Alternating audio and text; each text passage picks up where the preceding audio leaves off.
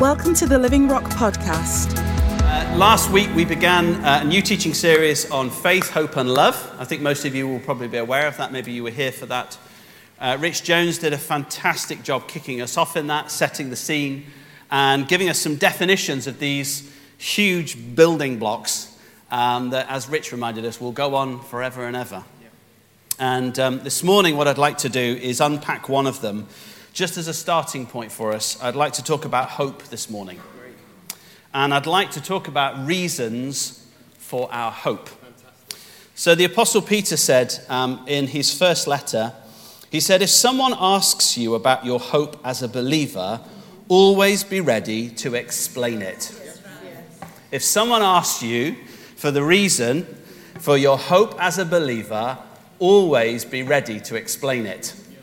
And I really want us all to be ready to explain why we have this hope and why we have this irrepressible hope within us that drives us.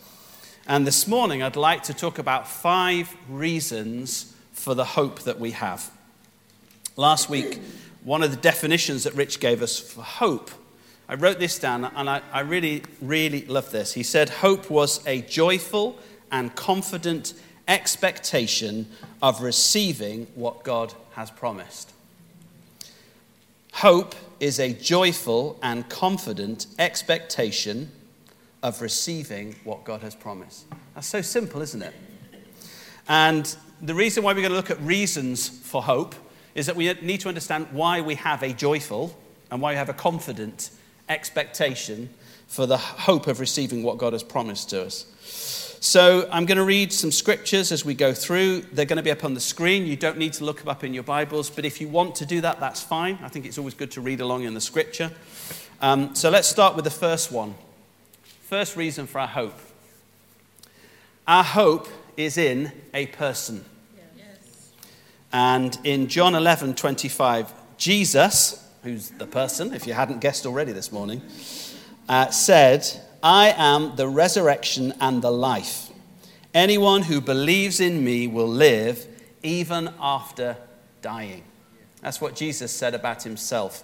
No one had ever claimed that before, and no one, to be honest with you, has ever claimed it since. As someone once said, one of my favorite writers, C.S. Lewis, he was either lying, he was a lunatic, or he really is the Lord of Lords and King of Kings. And he really is the resurrection and the life. So the reason for the hope that we have is all based, and it starts with the person and work of Jesus Christ. It rests solely and utterly and completely upon him being who he said he is. And he is who he says he is. And we'll see that as we go through in terms of our hope that that is the case and knowing that is the case. Here's the really important thing. I'm going to tell you 2 things that it's not based on. The hope that we have is not based on a philosophy or a clever argument or a lifestyle choice. Our hope is not based on any of those things. It's not based on a system of religion. It's not based on a well-worn technique of living. It's not based on any of those things. When Paul wrote to the church in Corinth, he said, when I came to you, I didn't come to you with clever arguments. I didn't come to you with worldly wisdom, with philosophies and arguments that would bring you over to my position. Instead, I preached Christ and him crucified. Yes. I didn't come to you with clever words because my life isn't based on clever words. Because you know what? Philosophies and arguments change over time. And if anyone has won us over to Christ with a clever argument, well, someone else can always come along with a better argument, can't they? And that's not why we came to Christ. And it's not based on me. My hope is not based on me, it's based on him. It's not based on who I am. It's not based on where I came from. It's not based on the upbringing I had. It's not based on the challenges I faced or didn't face, on the privileges I had or didn't have. It's not based on any of those things. It's not based on my intellect. It's not based on my skills. I bring nothing to the party. It's all based on him, on Jesus Christ. He is unique. There is no one else like him. Jesus was raised from the dead. The writer to the Hebrews tells us because he has the power of an indestructible life. He's unique because he is man and he is fully God. I don't understand that, but it's true. And that means there's no one else that could have come and rescued us and brought us back to the Father God. There's no one else that can bridge that gap. One of the scriptures that David read this morning was, there's only one mediator. There's only one person in all of history who could bring God and man back together, that could repair the divide, that could deal with sin and restore things to the way God had intended. That's one person, Jesus Christ. There's no one like him. He's irrepressible. He's unmovable. He's unstoppable. He's unchangeable. He's all-powerful. There is literally no one like him in all of history. And that is our first reason for hope. As I go through these reasons for hope, I just want to pause each time because I believe the Holy Spirit wants to speak to each of us this morning. So I'm just going to take some time to pause each time. I'm going to ask you to close your eyes, if you will. I'm asking you to do that just so you can free yourself from any distractions, from looking around. And I want us, each of us now, just between you and the Lord, just to ask the Lord and to ask yourself this question. What is my hope resting upon? What is my hope resting upon? Sometimes when we have a sudden change in our life, when something comes out of left field which we didn't expect, and it upsets the balance in our life, a sudden shift can rob us of our peace. It may be something in our bodies that's been persisting for a while and starts to play on our minds about what could be wrong. It could be a member of our family. Could be a situation at work. But when things shift and change suddenly, when we contemplate losing something, does it rob us of our faith? And I just want to encourage each of us right now just to ask the Holy Spirit, who is here and present and ready, Lord, am I resting on Jesus? Am I solely resting on Jesus? Or have I been putting weight on other things? Have I been leaning on other things? Am I drawing from other things for my peace and my security? Holy Spirit, I just pray that you would speak to us right now, each one of us, Lord. Just show us where that may be the case. Lord, show us any areas where reliance needs to move from other things and be put solely upon you. You are our sole hope. You are our rock. Amen. Amen. Second reason for our hope is we have a hope which is eternal. And we've talked about this morning. We've hinted at this in some of our prayers and in the prophetic word that came. Ephesians 1 verse 4 in the NLT says this: even before he made the world, God loved us and chose us in Christ to be holy and without fault in his eyes. Hallelujah. Thank you. When the Bible talks about before the world or before the foundation of the world, it can be, our first thought can be that, well, that's sort of before time, isn't it? Think of it in the past, if you like. But time is something that God has created. It's part of creation. Scientists now understand that space and time are really the same thing, the fabric of reality. And eternity is God. God is eternity. He has no beginning, he has no end, but he created a start and a beginning of time. And everything that happens in the whole of history will happen on that timeline. And what the Bible is telling us is that God has decided the outcome of your life and my life before he even created the timeline on which you and I live. Before it was created, God decided that he was going to call you and make you part of his kingdom. Before he even breathed life into us. And that means that the outcome of what God has decided cannot be changed.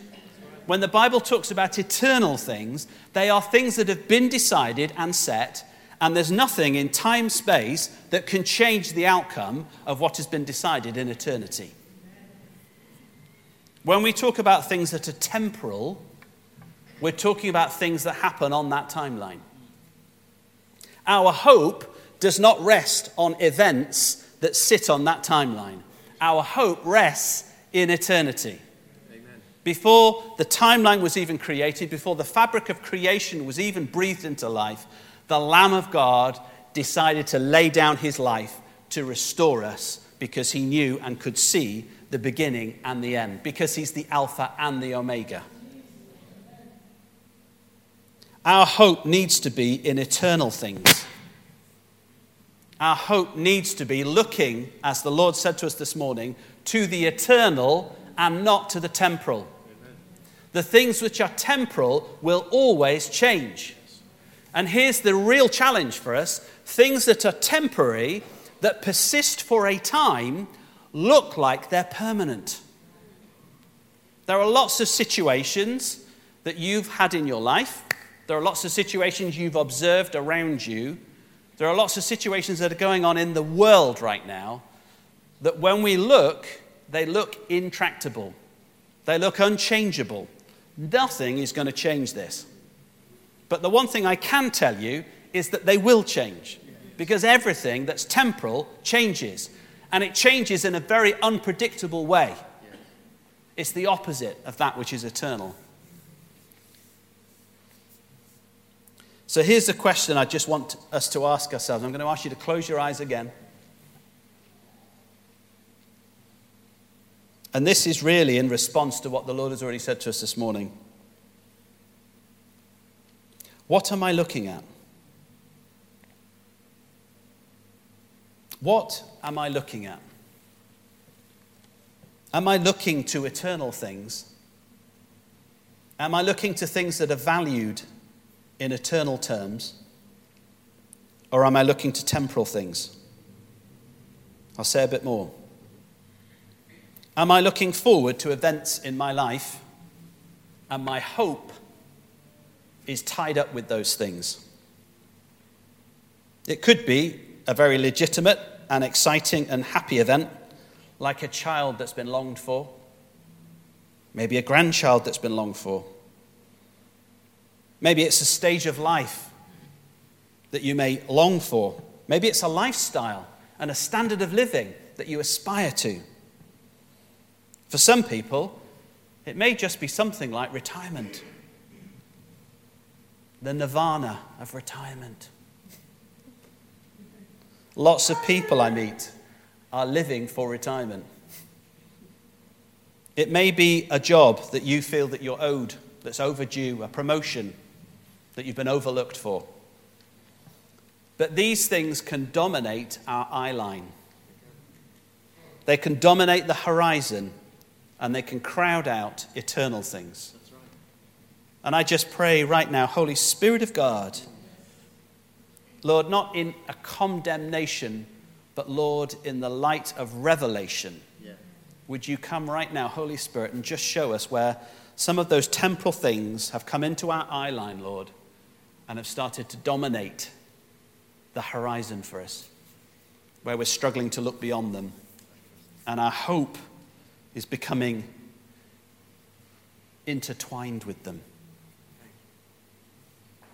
Lord, we want to respond to your prophetic word this morning, to raise our eye line, to look to you, Lord, to look to eternity and the plans and purposes you have for us, your people, and for this world, that all of this earth will be filled with the glory of God, as surely as the waters cover the sea. Thank you, Lord. Amen. Amen. Here's the third thing. We have a hope with a guarantee. Ephesians 1, verses 13 to 14, I'm reading from the NIV, says, "And you also were included in Christ when you heard the message of truth, the gospel of your salvation. When you believed, you were marked in him with a seal, the promised Holy Spirit, who is a deposit guaranteeing our inheritance. Hallelujah. I'm going to read that last bit again. When you believed, you were marked in him with a seal, the promised Holy Spirit, who is a deposit guaranteeing our inheritance. Thank you, Lord. You know, a seal is a mark of ownership. We're his now. We belong to him. Nothing can change that. It's an outcome set in eternity. Nothing can change it. We belong to him. And that means we are guaranteed the inheritance that comes from him. We are the children of God. Jesus has brought us into an inheritance that cannot be taken away from us, no matter what anything or anyone else says or tries to do. And actually, this word seal that's used here, that Paul uses, it was a word used in the ancient world where goods were sent to a destination and they were sealed. So they were sealed closed, but they were embossed with a seal, and that seal was a guarantee that when those goods got to their destination, first of all, they would be protected because they were under the authority of the sender. But not only that, but they had not been interfered with along the way. No one had intercepted them. The seal would be there in place. And what Paul is saying is, I've given you the Holy Spirit to seal you for the day of salvation. I've given you the Holy Spirit so that if anyone comes to try to stop you in your journey, to stop you getting to the destination, my Holy Spirit is there as the seal to protect you and say, no, this person belongs to God. No one can interfere with their destiny. How wonderful is that? You know, folks, the destination is set, but the journey is uncertain. We all know this, don't we? When we've walked on earth for a while, when we've walked with the Lord for a while, we know that life doesn't become predictable when we come into the kingdom of God, but the destination is guaranteed, not the journey. Our arrival is what's guaranteed, not the journey we take to get there. And sometimes we question that and say, well, why can't it be more straightforward? Why can't life in the kingdom just be straight from A to B? Why can't it just be a straightforward life and then off to kingdom and off to heaven? Thank you very much. Because along that journey, the Lord allows the route to be uncertain, so that at times when we don't think we're going to get to the destination, we remember that our hope is the presence of the indwelling Holy Spirit who will get us to our destination. And that builds our faith and our trust in him, that often, despite the circumstances, the Spirit's within us saying, don't worry, I'm going to get you there. Don't worry. No matter what anyone else says about you, I'm going to get you there. No matter anyone else says you're not going to make it, I'm going to ensure that you make it. I'm your guarantee. I'm your seal of ownership. I'm the one that will get you to your destination. So don't fear, but trust. Have faith. And stand on the hope that I've given you by my indwelling presence. That's just one of the things that the Holy Spirit does for us. Isn't he wonderful? Isn't he wonderful? The God of the whole universe comes and lives within us and brings us his reassuring, peaceful, and yet powerful presence. And we don't need to be without him for any single second of our life. When we go to sleep, he's with us. He's sustaining us. He's protecting us. When we wake up, when we don't even think about him, he's thinking about us. He's looking after us. He goes before us. He's behind us. He's around us. He surrounds us. He's devoted to getting us to our destination. Amen. And that's why we have this hope with a guarantee. Paul wrote to the Philippians and he said, that which God has begun in you, I am confident. There's that joyful confidence that God will finish it. And whatever's going on in your life, there have been times in my life when I've sometimes wondered whether I'm going to get there. Sometimes that's been challenges that have come into my life. More often than not, it's been because of me, that I'm going to be the stumbling block, that I'm going to be the thing that stops me getting there. And the Holy Spirit says, don't worry about that. I knew all about you before I took you on. You're going to get there. I'm going to make sure of it. And I have more confidence in his ability to do that than my inability not to do that. Just close your eyes for a moment. Here's the question I just want you to ask yourself. Do I know where I'm going? Do I know where I'm going? You see, if we're sealed and sent, we should have a sense of purpose, destination. We are pilgrims on a journey, and we're going where God has sent us to. What's driving your life? What's the driving force in my life? Just take a moment to think about that. What's the driving force in my life? What gets me up in the morning?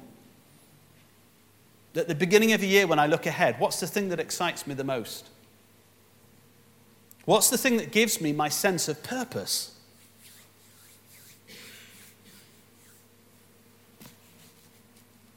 I believe some people have prophetic words that God has spoken over your life, but you've lost sight of them. Or those words feel like they've just lost their power and potency.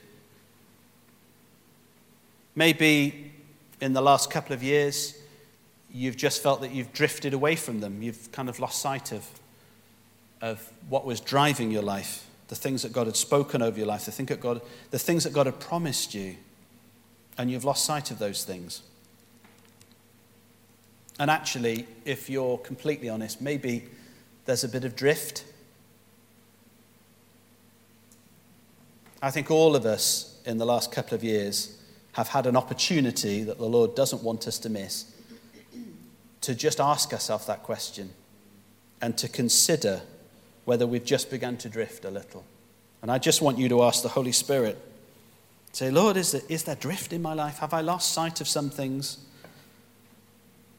that had a heavenly pull upon me? For some people, I believe that they need prophetic word into their life. Some of you, I believe, the Holy Spirit has prophetic words waiting for you. But you know what? He's waiting for you to ask. He's waiting for hunger. Lord, speak into my life. Be specific. Show me what you want me to give myself to in the years ahead. Lord, I pray for each one of us right now that, Lord, you would enable us to be honest. Lord, not to feel condemned, but, Lord, just to hear from you whether we are being pulled in the direction we should be or whether we've drifted off course. Holy Spirit, would you bring a course correction where it's needed? Lord, if there's a lack of impetus, I pray that you would speak into lives. If that's you and you feel that you need a word from the Lord, I want to encourage you to seek one. Ask him first and foremost. But come and speak to us. We'd love to pray over you. We have people of gift in this house that will prophesy into your life. Amen. Amen. Number 4. We have hope which is based on evidence. Acts 1:3 in the Good News Bible. The good old Good News Bible. I encourage you to read the Good News Bible sometimes. There are some excellent renderings in the Good News. There are also some excellent renderings in the NLT. I have to say that because some people have the impression that I don't like the NLT. I love the NLT. Some of the time. Good News Bible, Acts 1:3 says this: For 40 days after his death, Jesus, he appeared to them many times in ways that proved beyond doubt that he was alive. In ways that proved beyond doubt that he was alive. Jesus is still proving beyond doubt that he is alive. The evidence for the life, death, and resurrection of Jesus from a historical perspective is excellent, exceeding everything else that we know that happened in the ancient world, that we take as fact. That's the first thing. But it didn't stop there in the first century with facts that were substantiated at the time. It continues through the whole of history because Jesus has been changing lives. He's been healing bodies. He's been restoring minds. He's been making people whole and restored for hundreds of years since then. And he's doing it today on a scale that he's never been able to do it before because there are more people on the earth and there are more believers on the earth, and the kingdom is expanding at an exponential rate as he said it would. We have hope that is based on evidence. Jesus is proving himself today in changed lives. Jesus has resurrection power. An indestructible life. The power to change your life and my life is Jesus' resurrection power. It is the power, as Mike prayed this morning, and what a fantastic prayer, Mike. I'm pointing over there, he's not actually in the room, is he? No. The spirit of Mike is in that chair, and I'm saying, what a fantastic prayer it was this morning.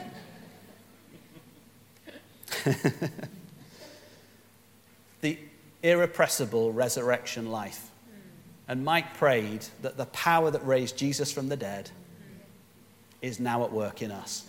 And is now at work in the earth. So when we read the news reports and when we see the situation that seems intractable and unchangeable and unmovable, we know that there's a force on earth that nothing else can resist or stand in its way. It's the resurrection power of Jesus. Death itself couldn't hold him. Amen. Nothing else can come close to that in even trying. Here's the question I have for us. If you just close your eyes again. I want you to ask, this is a difficult question. Okay, I'm just going to prepare you. It's not going to be easy. I find this a really difficult question. Where is the evidence of his resurrection power in my life? Where is the evidence of his resurrection power in my life? I found this difficult because I thought about my life and I thought how much of the things that I'm thinking about right now are recent.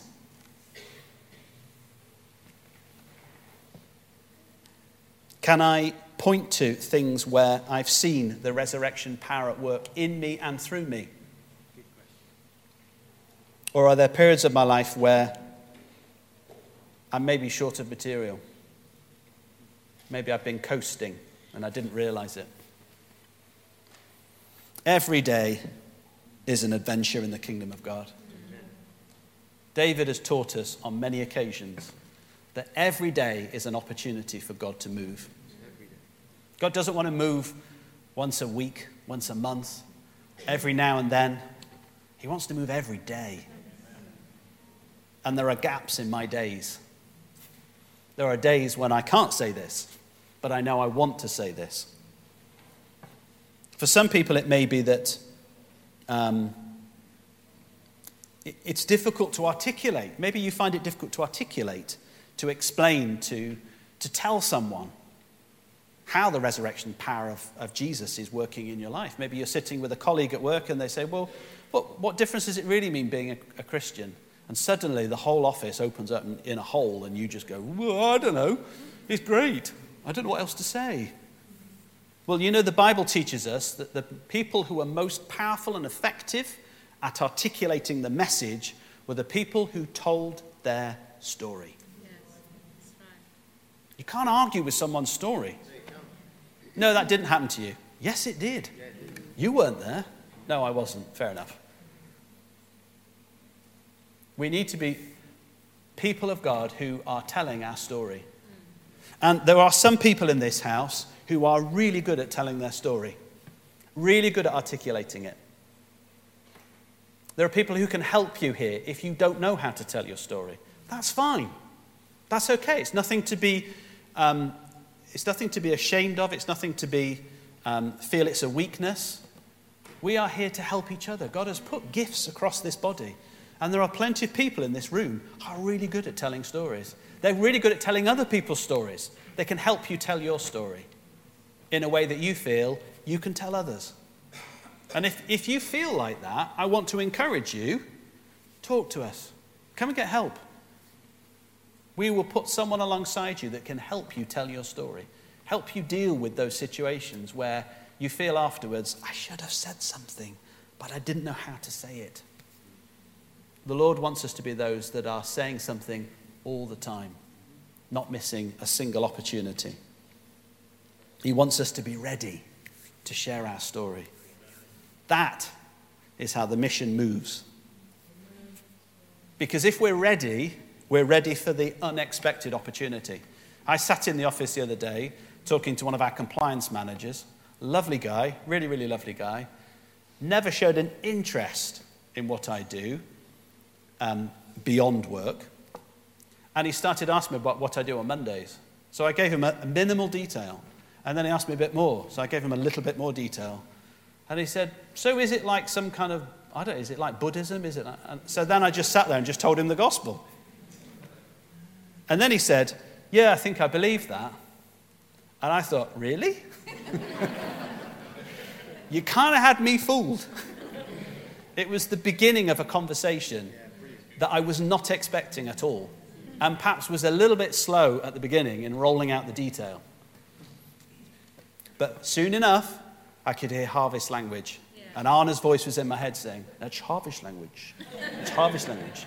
You need to know the Lord. We miss Anna, don't we? We miss Anna. He'll be here soon. That's my hope. Okay, you ready for number 5? Number 5, we're nearly there. The last one is, it is a hope for everyone. Amen. John 3:16.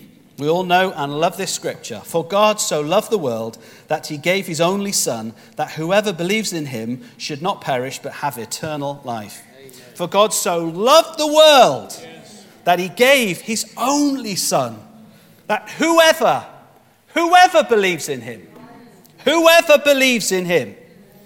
should not perish but have eternal life. That is the most inclusive statement that's ever been uttered in history. There is nothing more inclusive than that. God loved the whole world, and he invites literally everyone from it to come and trust in his Son and have eternal life. It's a completely open invitation. There is no one excluded.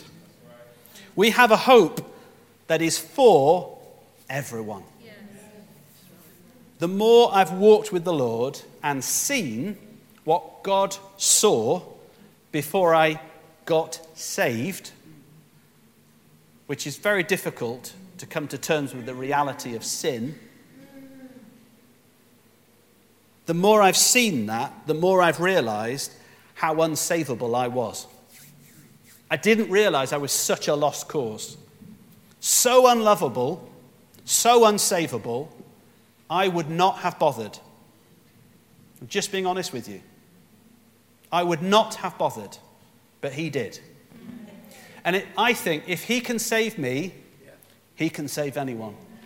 And you may look at me and say, yeah, but you weren't a drug addict, or you weren't a murderer, or you weren't the worst of society. But when you start to understand sin, you start to understand it's not about those things. Sin is toxic and ugly. It's disgusting. We're not, but sin is. Sin is our enemy. Sin is the author of death. And sin, the power of it has been broken. And sin will be done away with, and death will be swallowed up. The perishable will be swallowed up in the imperishable. And death will have no victory. If God can save me, he can save you. I don't know whether there's anyone in this room that doesn't believe, or is not sure what you believe, or maybe thinks that you're unreachable, unsavable, maybe a bit of a lost cause. Maybe you've let him down so many times. But there's no such thing as unreachable. There's no such thing as unsavable. There's no such person as an unstorable. There's no such thing as a lost cause as far as God is concerned. Nobody. the worst of the worst, God can save. We have the most inclusive gospel, the most inclusive message. We have the most inclusive God. None are excluded. Would you close your eyes for a moment? I'm going to ask the worship team to come back up, please. And I just want you to consider this last question. Just ask yourself. Do I see the whole harvest? Do I see the whole harvest? Do I see parts of the harvest? Maybe the things that are closest. The people that are likely to want to know Jesus. Not the people that are extremely unlikely and are dead set opposed to us right now and everything we stand for. Do we see them as part of the harvest? Holy Spirit, I just pray that you would open our eyes. Yeah. Jesus, you said, see the harvest. Fields are white. Oh God, I pray that you would let us see not with our eyes but with our hearts. Lord, let us see from the perspective of eternity, Lord, that we may see what you see. That none are unsavable, unreachable, unrestorable. But Lord, that you would see everyone made in your image, beautiful, but tainted by sin that you have already dealt with. Lord, in these days where hope is in short supply, where hope is in the wrong things, I pray that you would equip us as your people to hold out a rock-solid hope, which is based on our relationship with Jesus, on the person and work of Christ Jesus. That, Lord, it's rooted in eternity, it's guaranteed with the seal of the Spirit, it's evidenced by our lives full of your resurrection power. And Lord, from which we see none are excluded, but Lord, everyone we see is someone with whom we can share our story and have a hope that you will reach them and bring them back to the Father God. That's our prayer this morning. Lord, we thank you for this hope we have. It's unmovable, it's rock solid, and we love you for it, Lord. Lord, I pray some of the things that we've talked about this morning, some of the things that we've asked you this morning, I pray that it will be the beginning of a conversation that will now continue between you and us. And that, Lord, you will bring things into alignment where they need to be, so that our hope is resting in all these things. In the name of Jesus, amen. Thanks for joining us today. Search for us online and get information about upcoming events and more great teaching.